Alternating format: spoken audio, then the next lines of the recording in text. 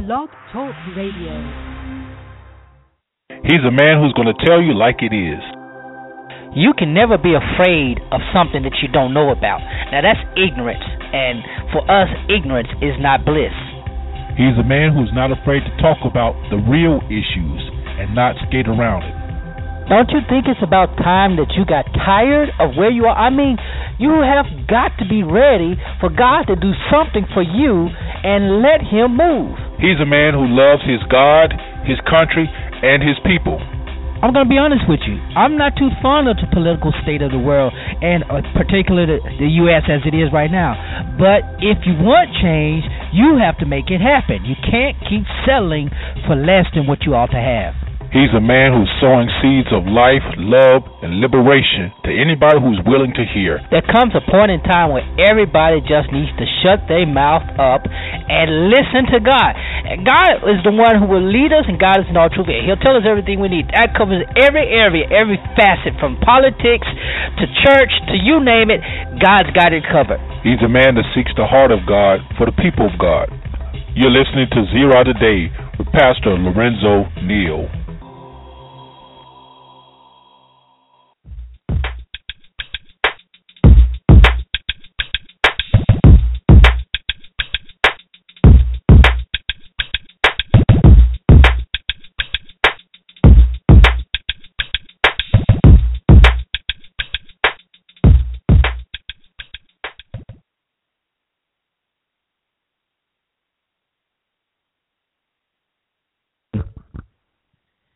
Good morning, and welcome to Zero Today. I am your humble host, Pastor Lorenzo Neal, hailing from Cajun Land, USA, here to present you with seeds of wisdom, insight, empowerment, and liberation, promoting a knowledge that is engaging and transforming. And as always, every week, our goal, our responsibility, our obligation is to empower you, our listeners, to knowing, being, and impacting the world around you. And as always, you're welcome to join us on this illuminating journey. Several ways you can do that. First is primarily if you'd like to get your thoughts on the air, you can do so by calling 347-237-5230. That is the number to get your insights, inquiries, commendations, commentary on the air. And also we do have our chat room open, so you can go to the chat room and do likewise in the chat room. If you're not familiar with us, we've been around for a while. We're doing what we can to do to help the body of Christ. And so there's some ways you can do that. Help find out more about us. Go by our Facebook page, Zero Network on Facebook. Like that page. And subscribe to the show on blogtalkradio.com/Zero Today. And you can catch archive shows all the way back to 2010. We've been doing this thing for a while, so we're very, very glad the Lord has allowed us to do so. We got a lot of things planned. Oh, yeah. You can send me an email, pastorlorenzoneal@gmail.com. Visit my blog, lorenzotneal.com. We try to keep that updated and whatever. We're going to, like I said, we've been working. I'll try to get things done. And being the person with ADHD that I am, I get sidetracked and get off. But we're doing what we can. So we're glad that we'll welcome you to this Wednesday edition of the Zero Today show. We got a lot to talk about, but today we're going to focus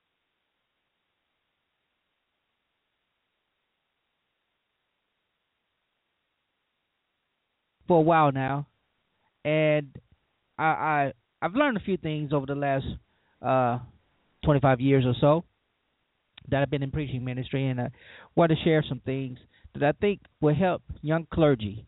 Not just young in age, but also young in ministry. So we're going to talk about that as well. But before we go into the news, headlines of the day, let's go to the Lord in prayer. Father, we thank you for your grace and your mercy, for your loving kindness better than life, for your goodness, for every good and every perfect gift that you've allowed to come our way, for your visitation in our lives today. Well, let the words of our mouth and the meditations of our heart be acceptable in your sight, Lord, our rock and our Redeemer. Amen. So there are quite a bit of things in the news today, and I want to lead off with a story that's been pretty, it's going across the Christian circuit. with the news of the hospitalization of Benny Hinn. Of course, you know Benny Hinn is the famed faith healer who has for the last 20-odd years or so been doing the work of miracles. And, of course, you know, he's a controversial figure in the contemporary body of Christ. But as noted, as reported, he is in ICU after suffering a heart condition or a heart attack. The reports vary. One is a serious heart condition. The other one's a heart attack after a ministry event earlier this week. I believe it was in California. I'm not sure. But you know, the solicitation of him and we have been praying and we are soliciting that you do the same for Benny Hinn. And here's the thing about this: do you agree with his practice, his motive, or whatever his? He's affiliated with the Word of Faith, I believe, charismatic movement, things of that nature. But yet, he is still a man of God. He's still a believer in Christ.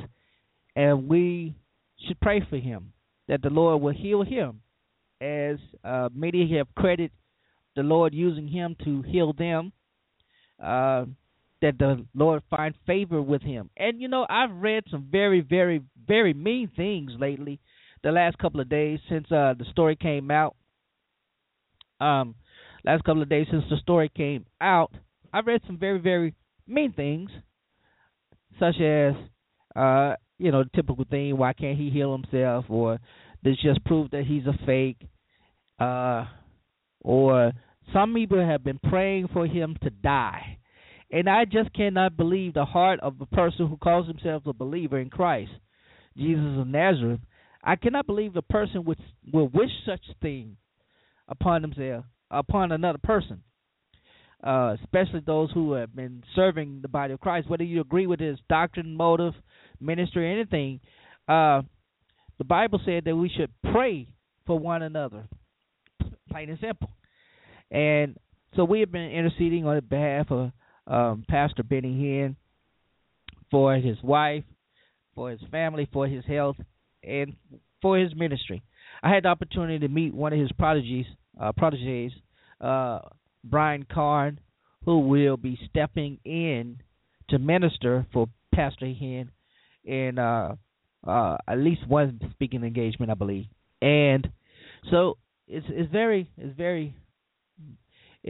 meet, right, and you're bound in duty to pray, and not pray against that God would, you know, do something. I don't even have to say it, but just pray that the Lord will restore health if it be His will, if it's the Lord's will, and if that's all you can do, you can pray if it's the Lord's will for Pastor Hinn to be restored to health, that he would be so.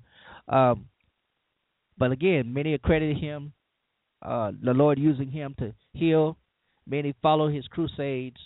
I've been to one of his crusades. No, I've been actually a couple of his crusades.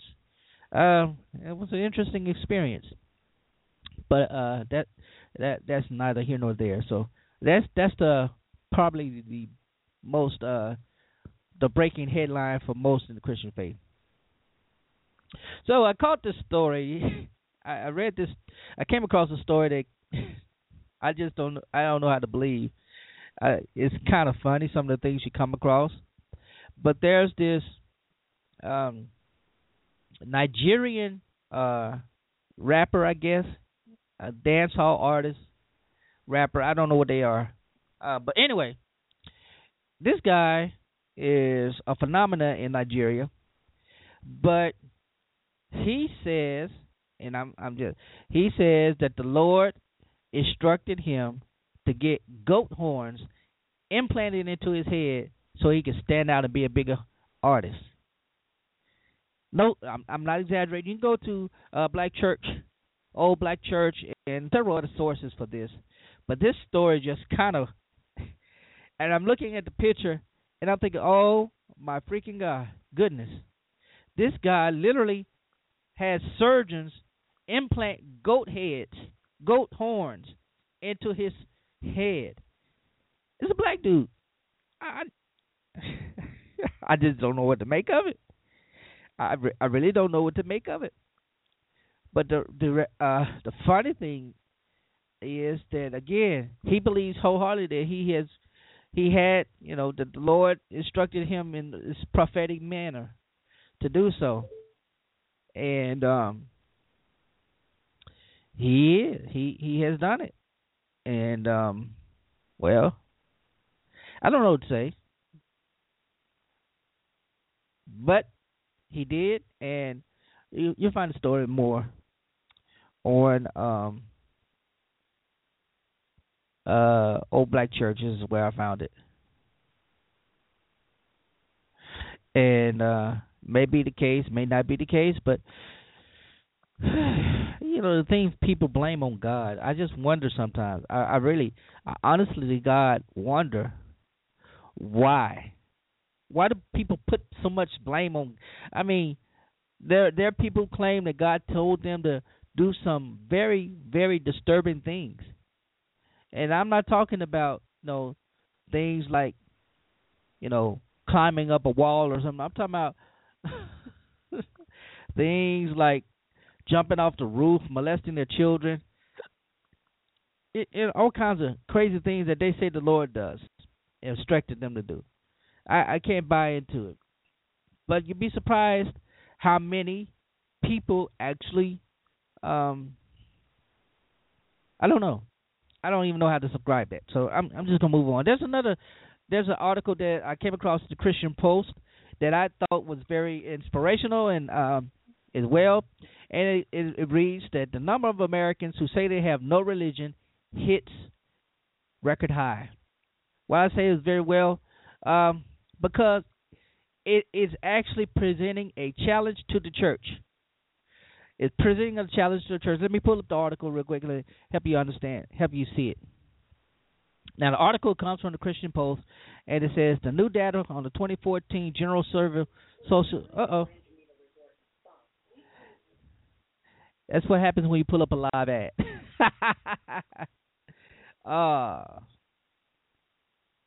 So, the Post says is reported by the there it is again. But I tell you, they just don't want to let it break with me today. The fun of doing live radio. Come on, really? All right. Anyway, so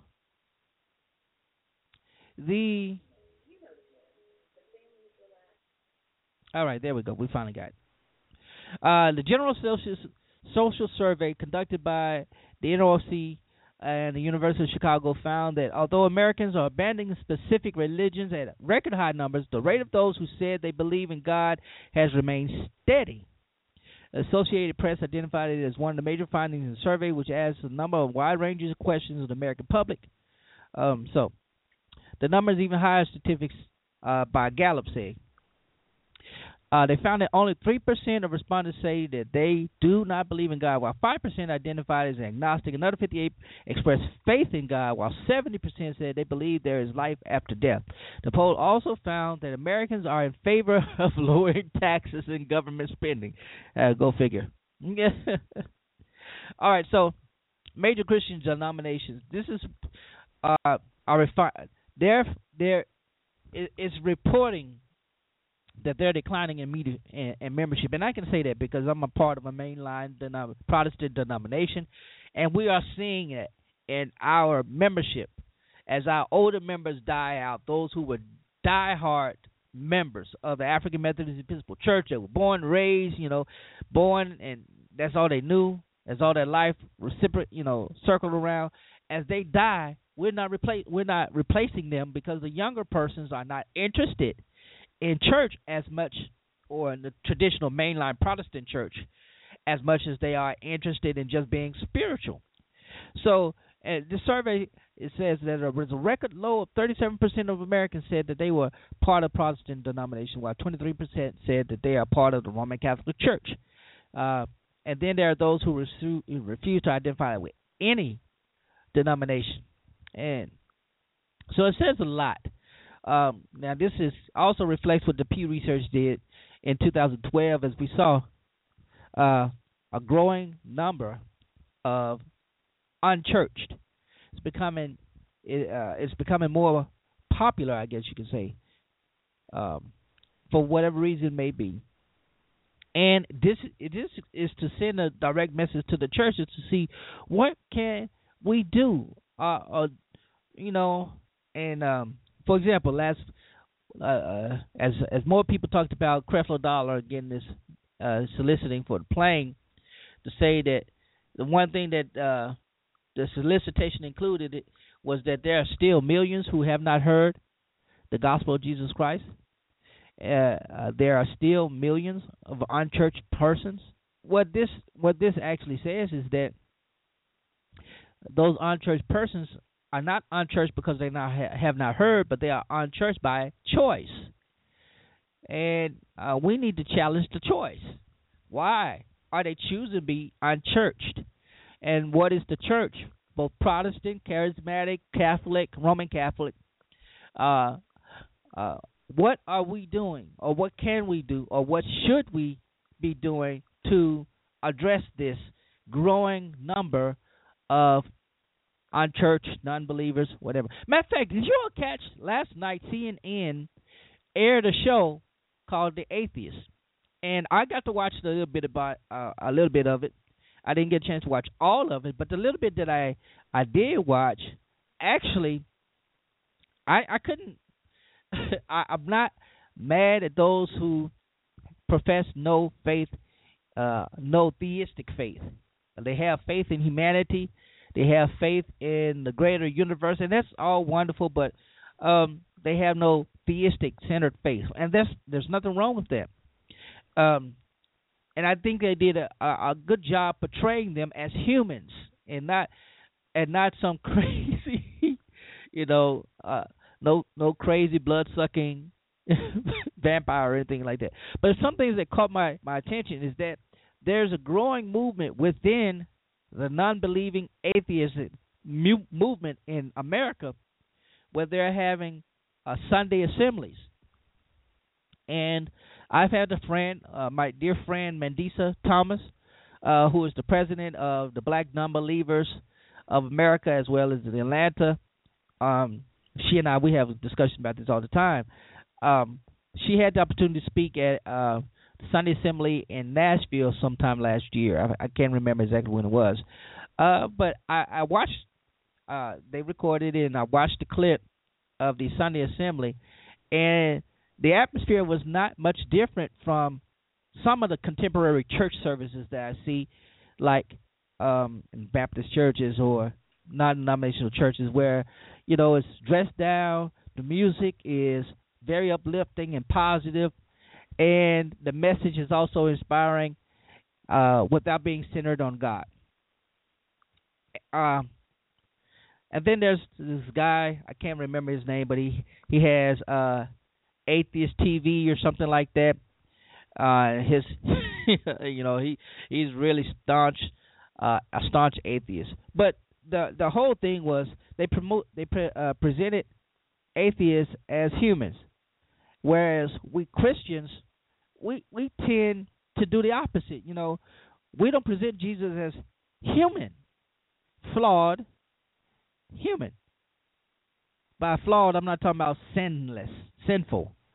But we find in Scripture, in the narratives of Jesus Christ, where there were moments he felt the sensitivity of hurt, anger, and despair, despondency. Particularly as we get ready to go into Palm Sunday week, and Holy Week, and we recreate the 7 last words. We recreate the last night of Christ. We find him in the Garden of Gethsemane praying, and where it seems like the sweat is like blood coming from his head. It's not blood coming from his head, but he was just sweating that profusely, and that angst and that anxiety in that moment. And he asked God, will you allow me to get out of this? And he said, nevertheless, not my will, thy will be done. And then you see him on the cross. You see that frailty of a man who is dying on the cross, suffering at the hands of the oppressive Roman government. And yet you see the humanity when he says, I thirst. You see his humanity when he looks at the other person on the cross, and he says, I understand the anguish that you feel about me, and when I'm in paradise, you'll be there also. And then, of course, when he says, it's finished, and he gives up the spirit. That humanity has been misrepresented in the Christian witness. We made him to be the Son of God, and that's it, all-powerful, all-knowing Lord Christ, and we missed the humanity because we didn't want to take away the deification of Jesus of Nazareth. And as time has progressed, we've seen, as things go forward, we've seen more of a humanity in Jesus of Nazareth. And I don't knock the atheists, and I know you probably figure out what side am I on. I'm not really on any side. I am simply stating the fact that I think they did a wonderful job. They did a wonderful job in portraying the humanity of these persons who have who profess no belief in God. Take away from their humanity, and I think that's what we need to embrace. That even though they may not have a professing belief in God, they are no more or less our neighbor. They're no more or less our brother and sister. They're no more or less human. I don't know how I got on the topic, but I just thought I'd share that. Listen, I'm going to take a quick break, and we're going to get into a subject.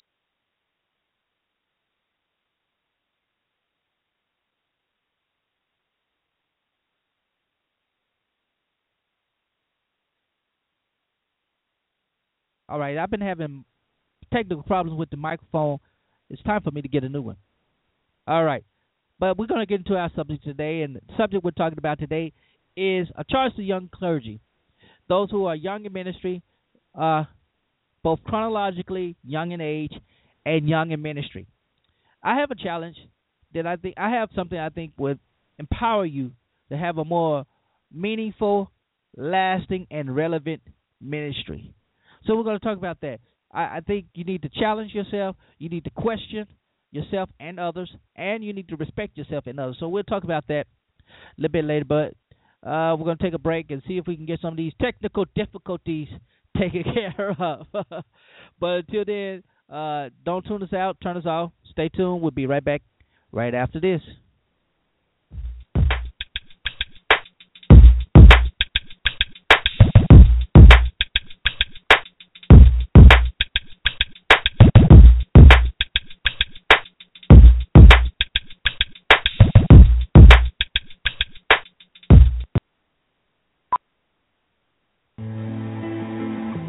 I wasn't born to push papers.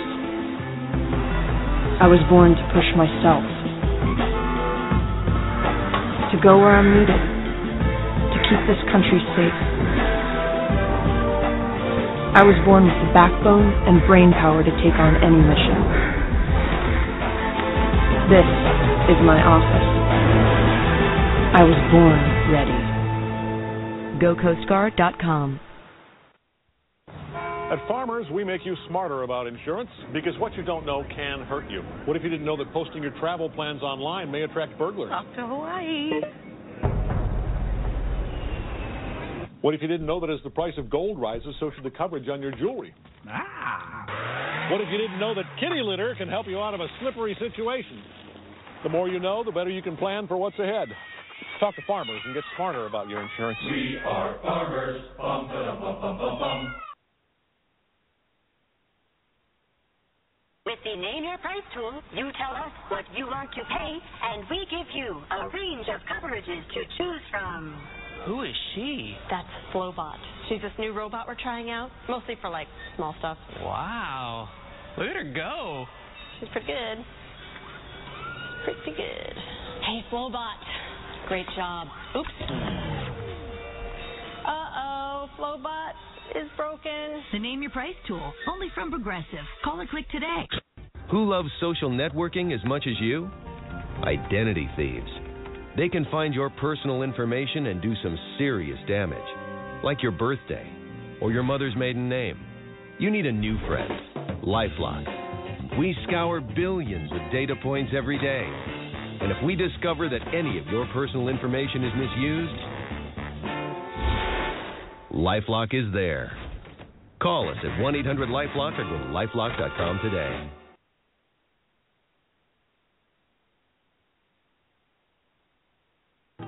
Suits today aren't like suits from yesterday. Part of it is the cut of today's suit. Short jacket, narrow lapel, moderate fit. But part of it is the cut of the man himself. Because today, it's not so much the brand of suit that defines the man, as it is the brand of man who wears it. You're going to like the way you look. I guarantee it. It was the best day. It was the best day.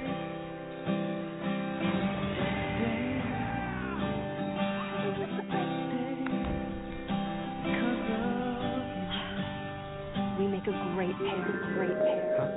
Progressive and the great outdoors. We make a great pair. Right, totally. That's what I was thinking. All kinds of vehicles, all kinds of savings. Multi-policy discounts from Progressive. Call or click today.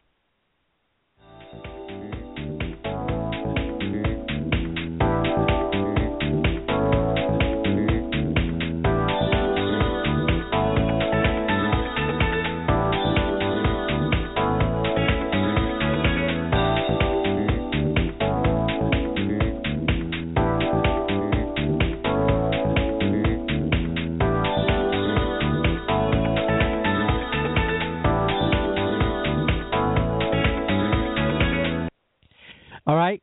Welcome back to Zero Today. Again, I'm your humble host, Pastor Lorenzo Neal, and we're back for segment number 2 of Zero Today.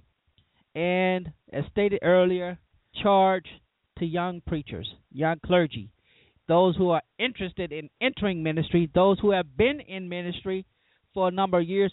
I started preaching when I was 12 years old. I acknowledged my call at the age of 12, and here it is now, almost 40. In all these years, I've literally spent just about half of my life in preaching ministry, and I've had a lot of mistakes, and I thank God for the leadership that I've had. Those who have been placed in my life as mentors, and I've had so many that I can't even begin to name, because if I start, I'll mess up.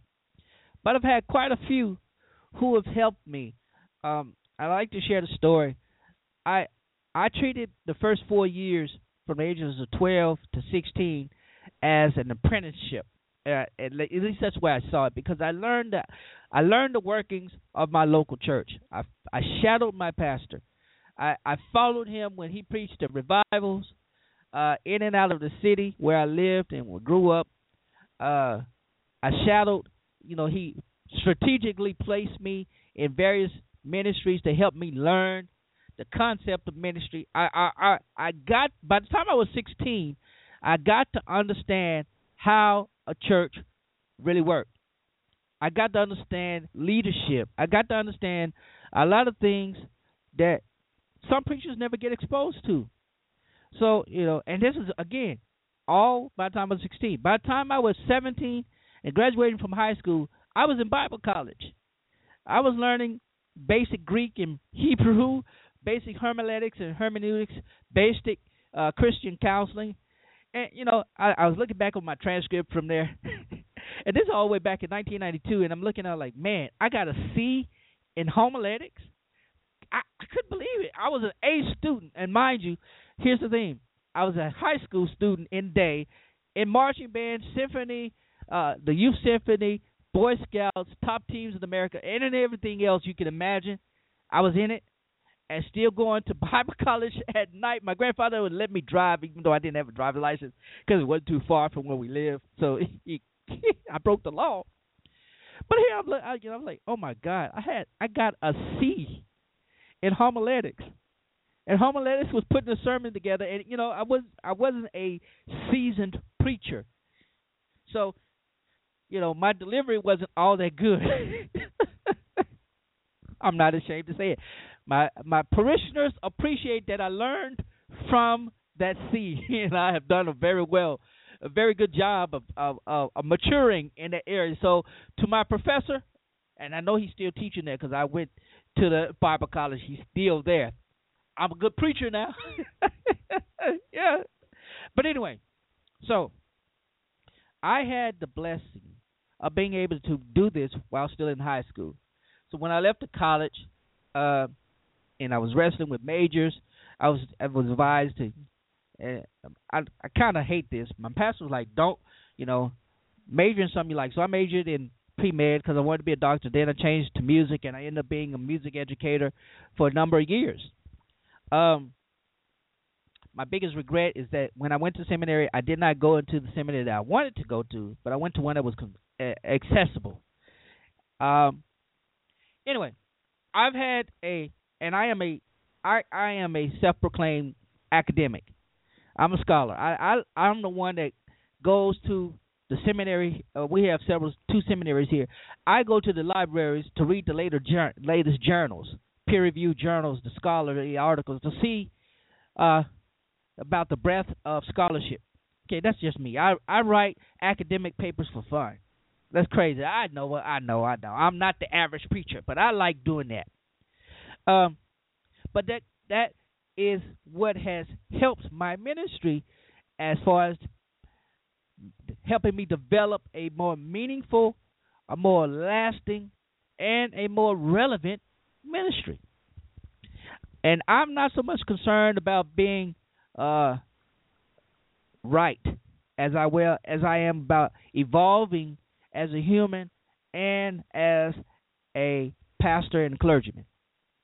Now, so here are three charges that I think are necessary for young clergy, those who are young chronologically. If you like me, you're a teenager. If you're listening, and you're a teenager in ministry, I've come to find out a lot of preachers start young, and then there are those who start in their 20s. A lot of them start in the 20s, and then there are those who are in their middle age, late 30s, 40s, some in their 50s, who get the call, and they wrestle with the call. Whatever. Let me tell you about my call experience. I was not one. I didn't have a quote unquote sign. My pastor, when I told him in 1987, I said, I believe the Lord called me to preach, and he told me, because I was coming back from Baptist Youth Encampment experience in Baton Rouge, Louisiana, at the campus of Southern University, and the challenge was by Dr. T.J. Jemison, who was then the National Baptist Convention president, as well as the state president for the Baptists in Louisiana. And I crossed paths with then Pastor Paul Morton, now Bishop Paul Morton, at that meeting, and several, he always brought a big group there to youth encampment. But anyway, when I told my pastor, he said, well, did you ask the Lord for a sign? And I said, no, I didn't ask the Lord for a sign. He said, well, go and ask the Lord for a sign. And I went and asked the Lord for a sign. I didn't get a sign.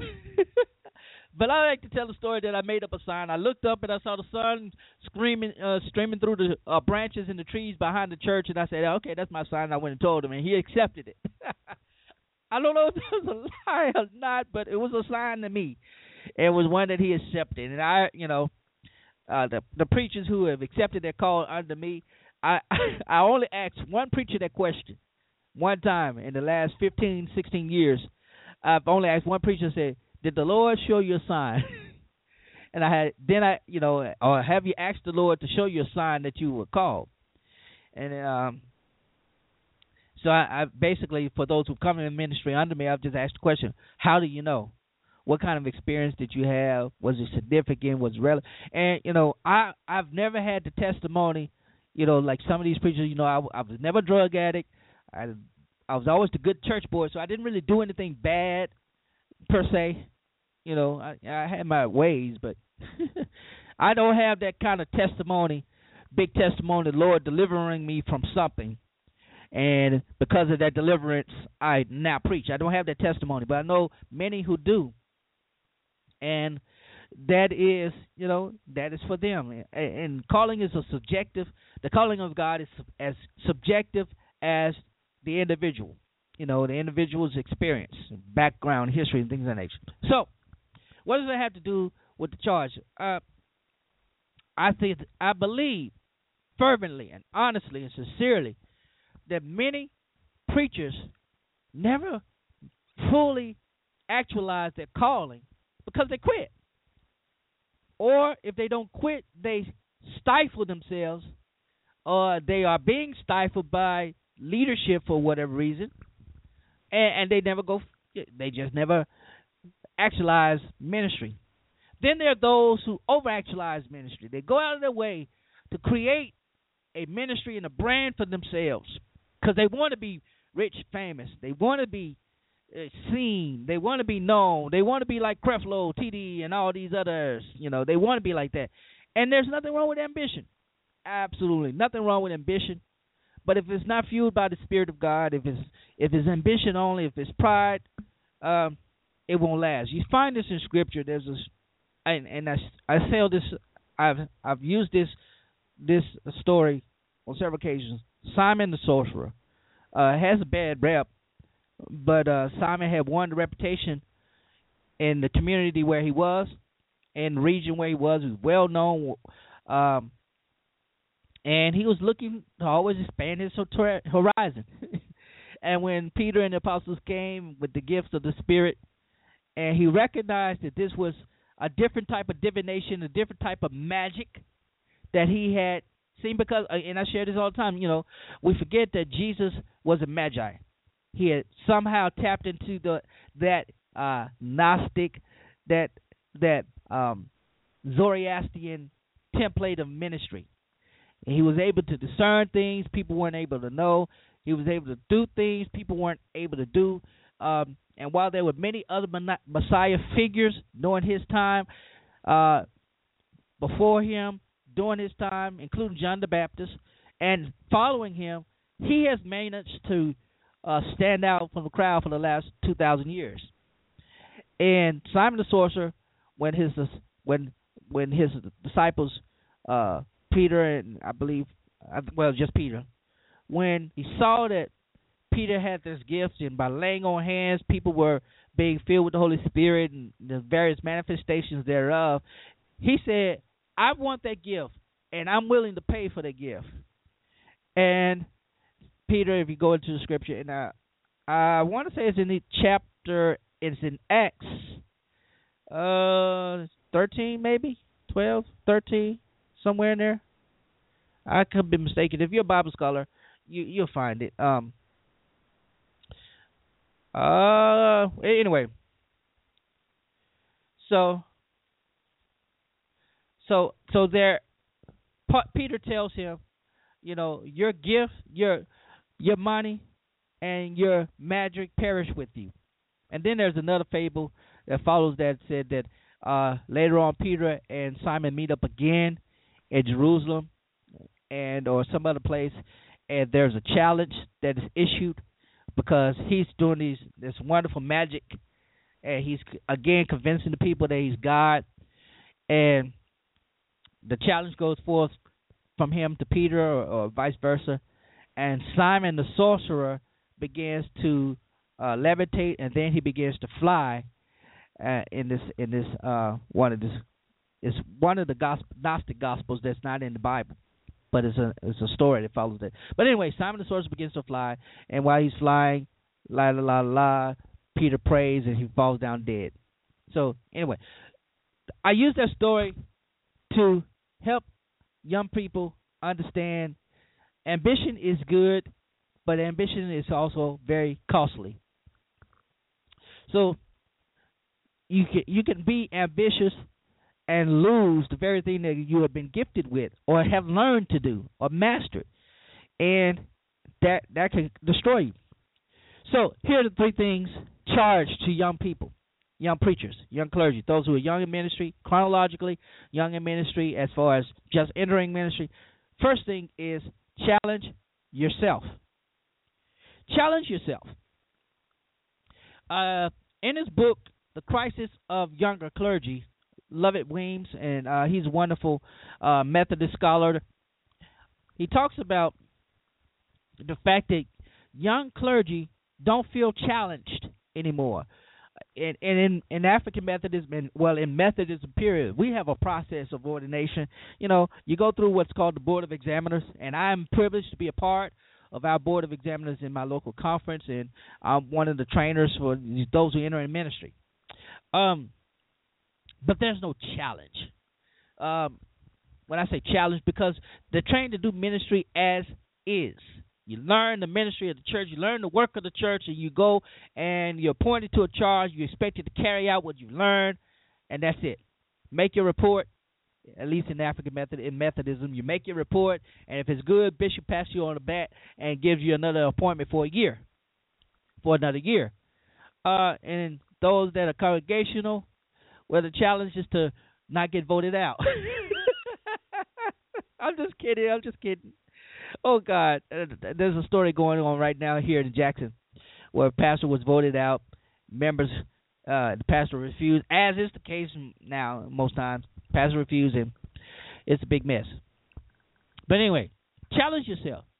When I say challenge yourself, I mean study. As Paul writes to Timothy, study to show yourself approved. I stay abreast of scholarly trends. I want to see what the scholars are saying, because the scholars they dictate what is taught in the seminaries, what is read by the seminary professors, and present views and various ideas that professors, if you go to seminary or if they read a lot. And I'm not talking about read what you find in the Christian bookstores, because that's popular.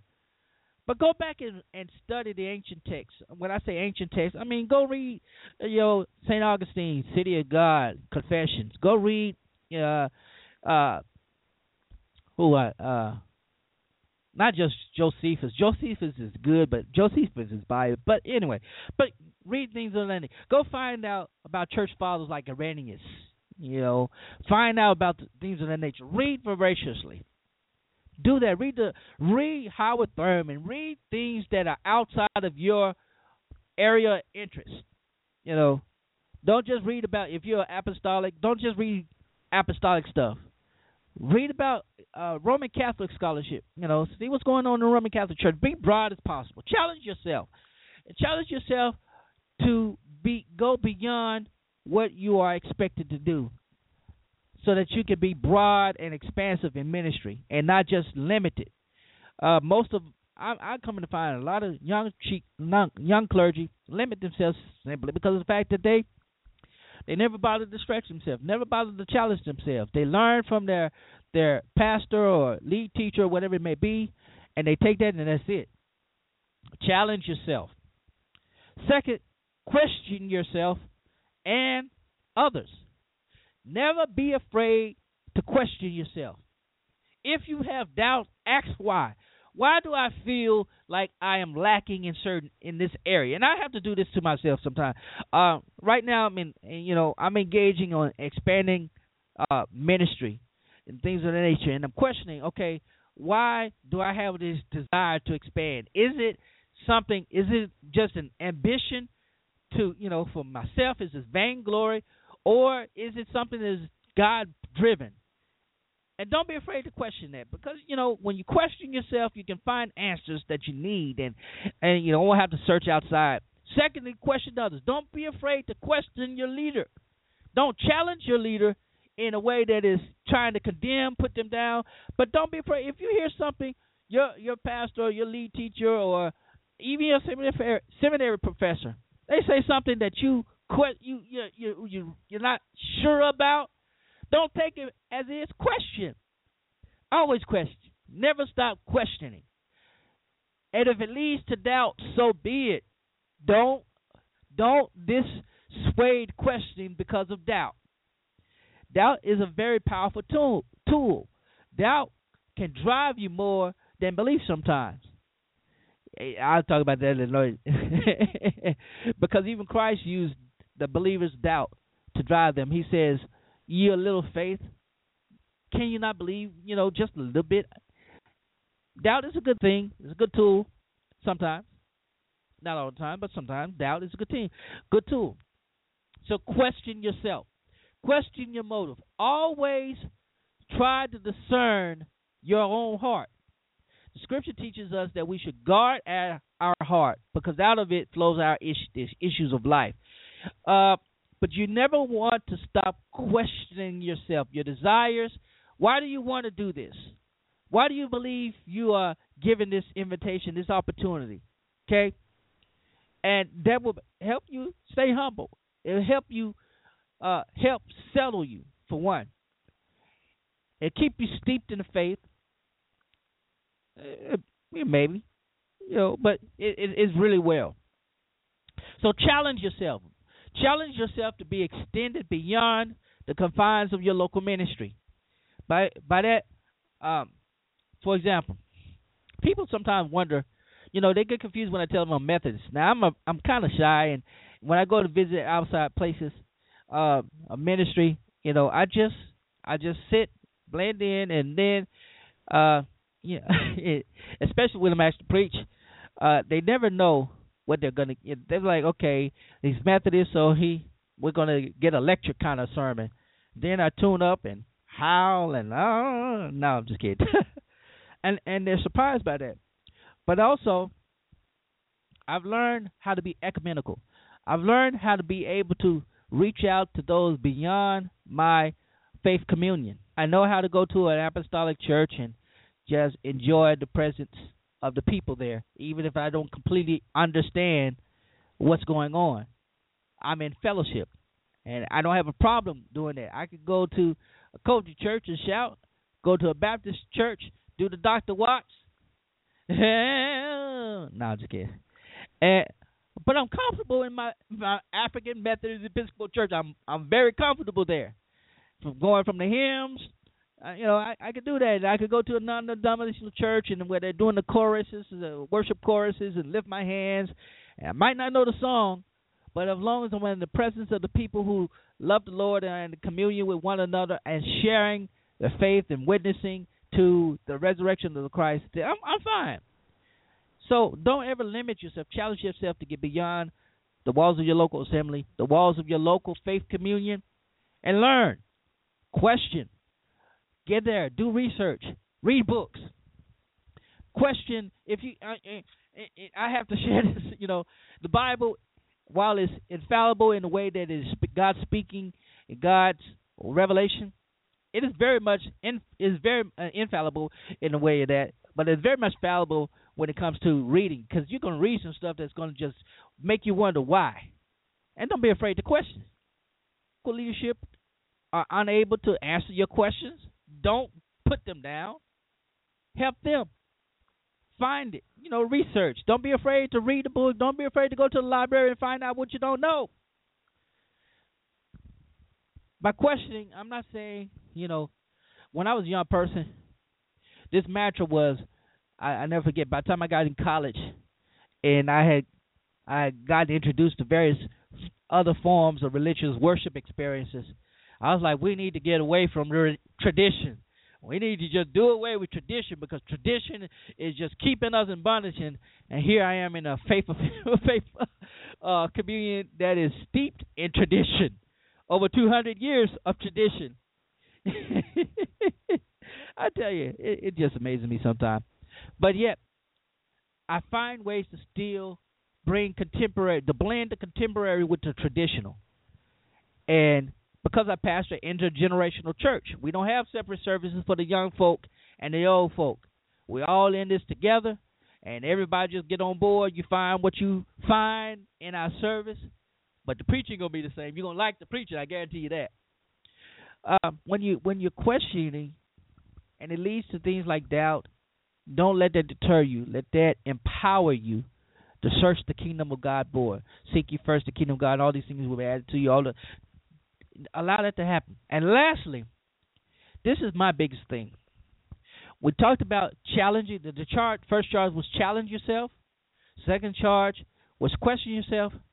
This charge is the biggest. Respect yourself and others. the biggest hindrance to having a lasting, more meaningful, more relevant ministry is the lack of self-respect. By self-respect, I'm not just talking about as far as lifestyle. I know of a young minister who was a rising star in some circles in Christian. His rising star is being tainted by some rhetoric and some stories and things of that nature. And the Lord has blessed him to be able to have a great sense of humility regarding what he's experienced. And he's able to tackle it. Now, he's not doing it publicly, but at least he's doing it. He's addressing his flaws. Most preachers, and we're seeing this now, there's a trend happening in the church, from my observing, where most people sitting in pews who have pastors or leaders who are falling into immoral behavior or circumstances, situations, they are rallying behind these men and women because they understand the fallibility of these human beings. Cases where we have witnessed where, one pastor spreads HIV to his member, another clergyman did the same with other women. These are the things we have to challenge. While those may be isolated cases, we know that there are clergy persons who abuse one another and their members and those they serve. The challenge to respect yourself is to understand that you are the temple of God, right? In you the Holy Spirit dwells, and that you are a spring of life, that the Lord has called you to be a spring of life to those you are to minister to. Respecting yourself means that you are to carry yourself likewise with this greatest sense of urgency regarding the gospel, regarding ministry, that as Paul writes in 2 Corinthians 4, that you do nothing so that the ministry will not be blamed. You have that kind of integrity. Secondly, you have the respect for others. Don't tear down folk to build yourself up. There's a clergyman in Atlanta for years. His Sunday sermons or his broadcast sermons were all about tearing down other people. And he would do this, and he would put preachers on blast, would have YouTube beef. And some of you might probably know who I'm speaking of without even saying it. But the point was, he was making these other persons look so bad and making himself look so good. And his members, they weren't able to discern, or if they did discern, they did not care that he was not respecting the body of Christ. Think about the story of Ananias and Sapphira, and all of the resources. What they do when the body was giving up everything, they held back and then tried to lie to Peter. Well, did lie to Peter, and Peter said, "You're not lying to me. You're lying to the Holy Ghost." And both of them died as a result of that. The worst thing that you can do as a clergyman, young and old, is to be disrespectful first to yourself and how you carry yourself, how you carry your ministry, how you do all these things, how you interact with your staff, with other believers.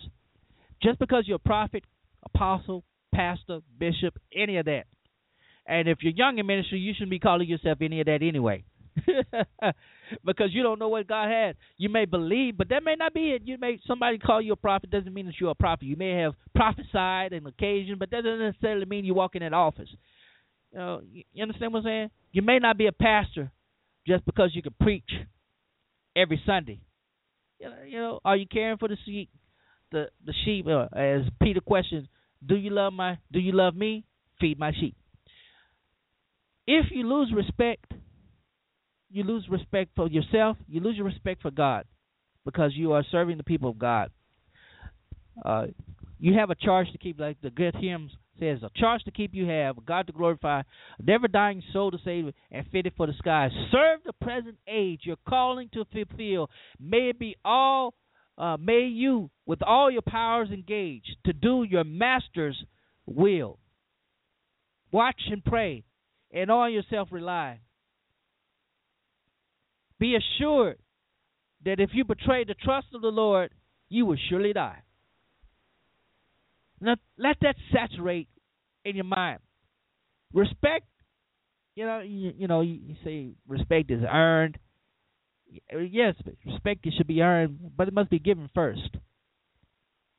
And the biggest thing for young clergy that I'm finding is, they want to build respect. They want to earn. They want to give respect, so they go to extremes to get it. And most time, it comes back and bites them. It comes back and hurts them. It really taints their character. It really taints their ministry. And don't do that. Don't at the expense of your own ministry disrespect yourself or disrespect someone else. Someone else's ministry. It's wonderful that you want to imitate someone else's ministry. It's wonderful that you want to desire to have and maintain a popular ministry.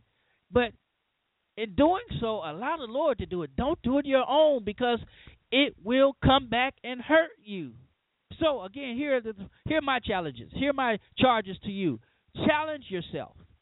Don't settle for where you are.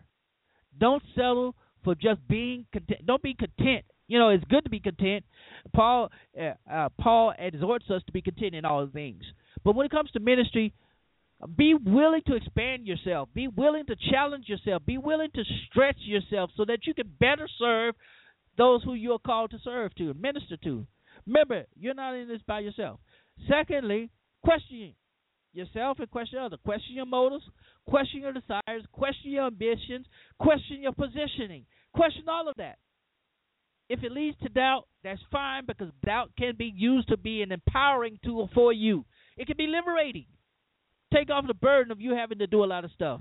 And also, don't be afraid to question those in authority if they're in error. If there's something that you just feel wrong, questioning them. Don't do it in a challenging way. Do it in a way that can be lead to building up of themselves, yourself, and the local body or the body of Christ that you serve. And lastly, respect yourself and respect others. God is no respecter of person, and I'm learning this. Preachers come a dime a dozen. I'm serious. Because it seems like in this day and age, everybody want to preach. They don't want to give up. They don't want to do what's required, the sacrifice required, but they want to preach. And just because you can sing, just because you can tune up, just because you believe you have some kind of deep revelation, does not give you permission or even the means to, or I'm not even finding the right word, but the authority to do so, to disrespect yourself or others. So, beloved, that's my challenge. I'm running out of time. I probably have to come back and visit this again, but as always, we want you to bless the show.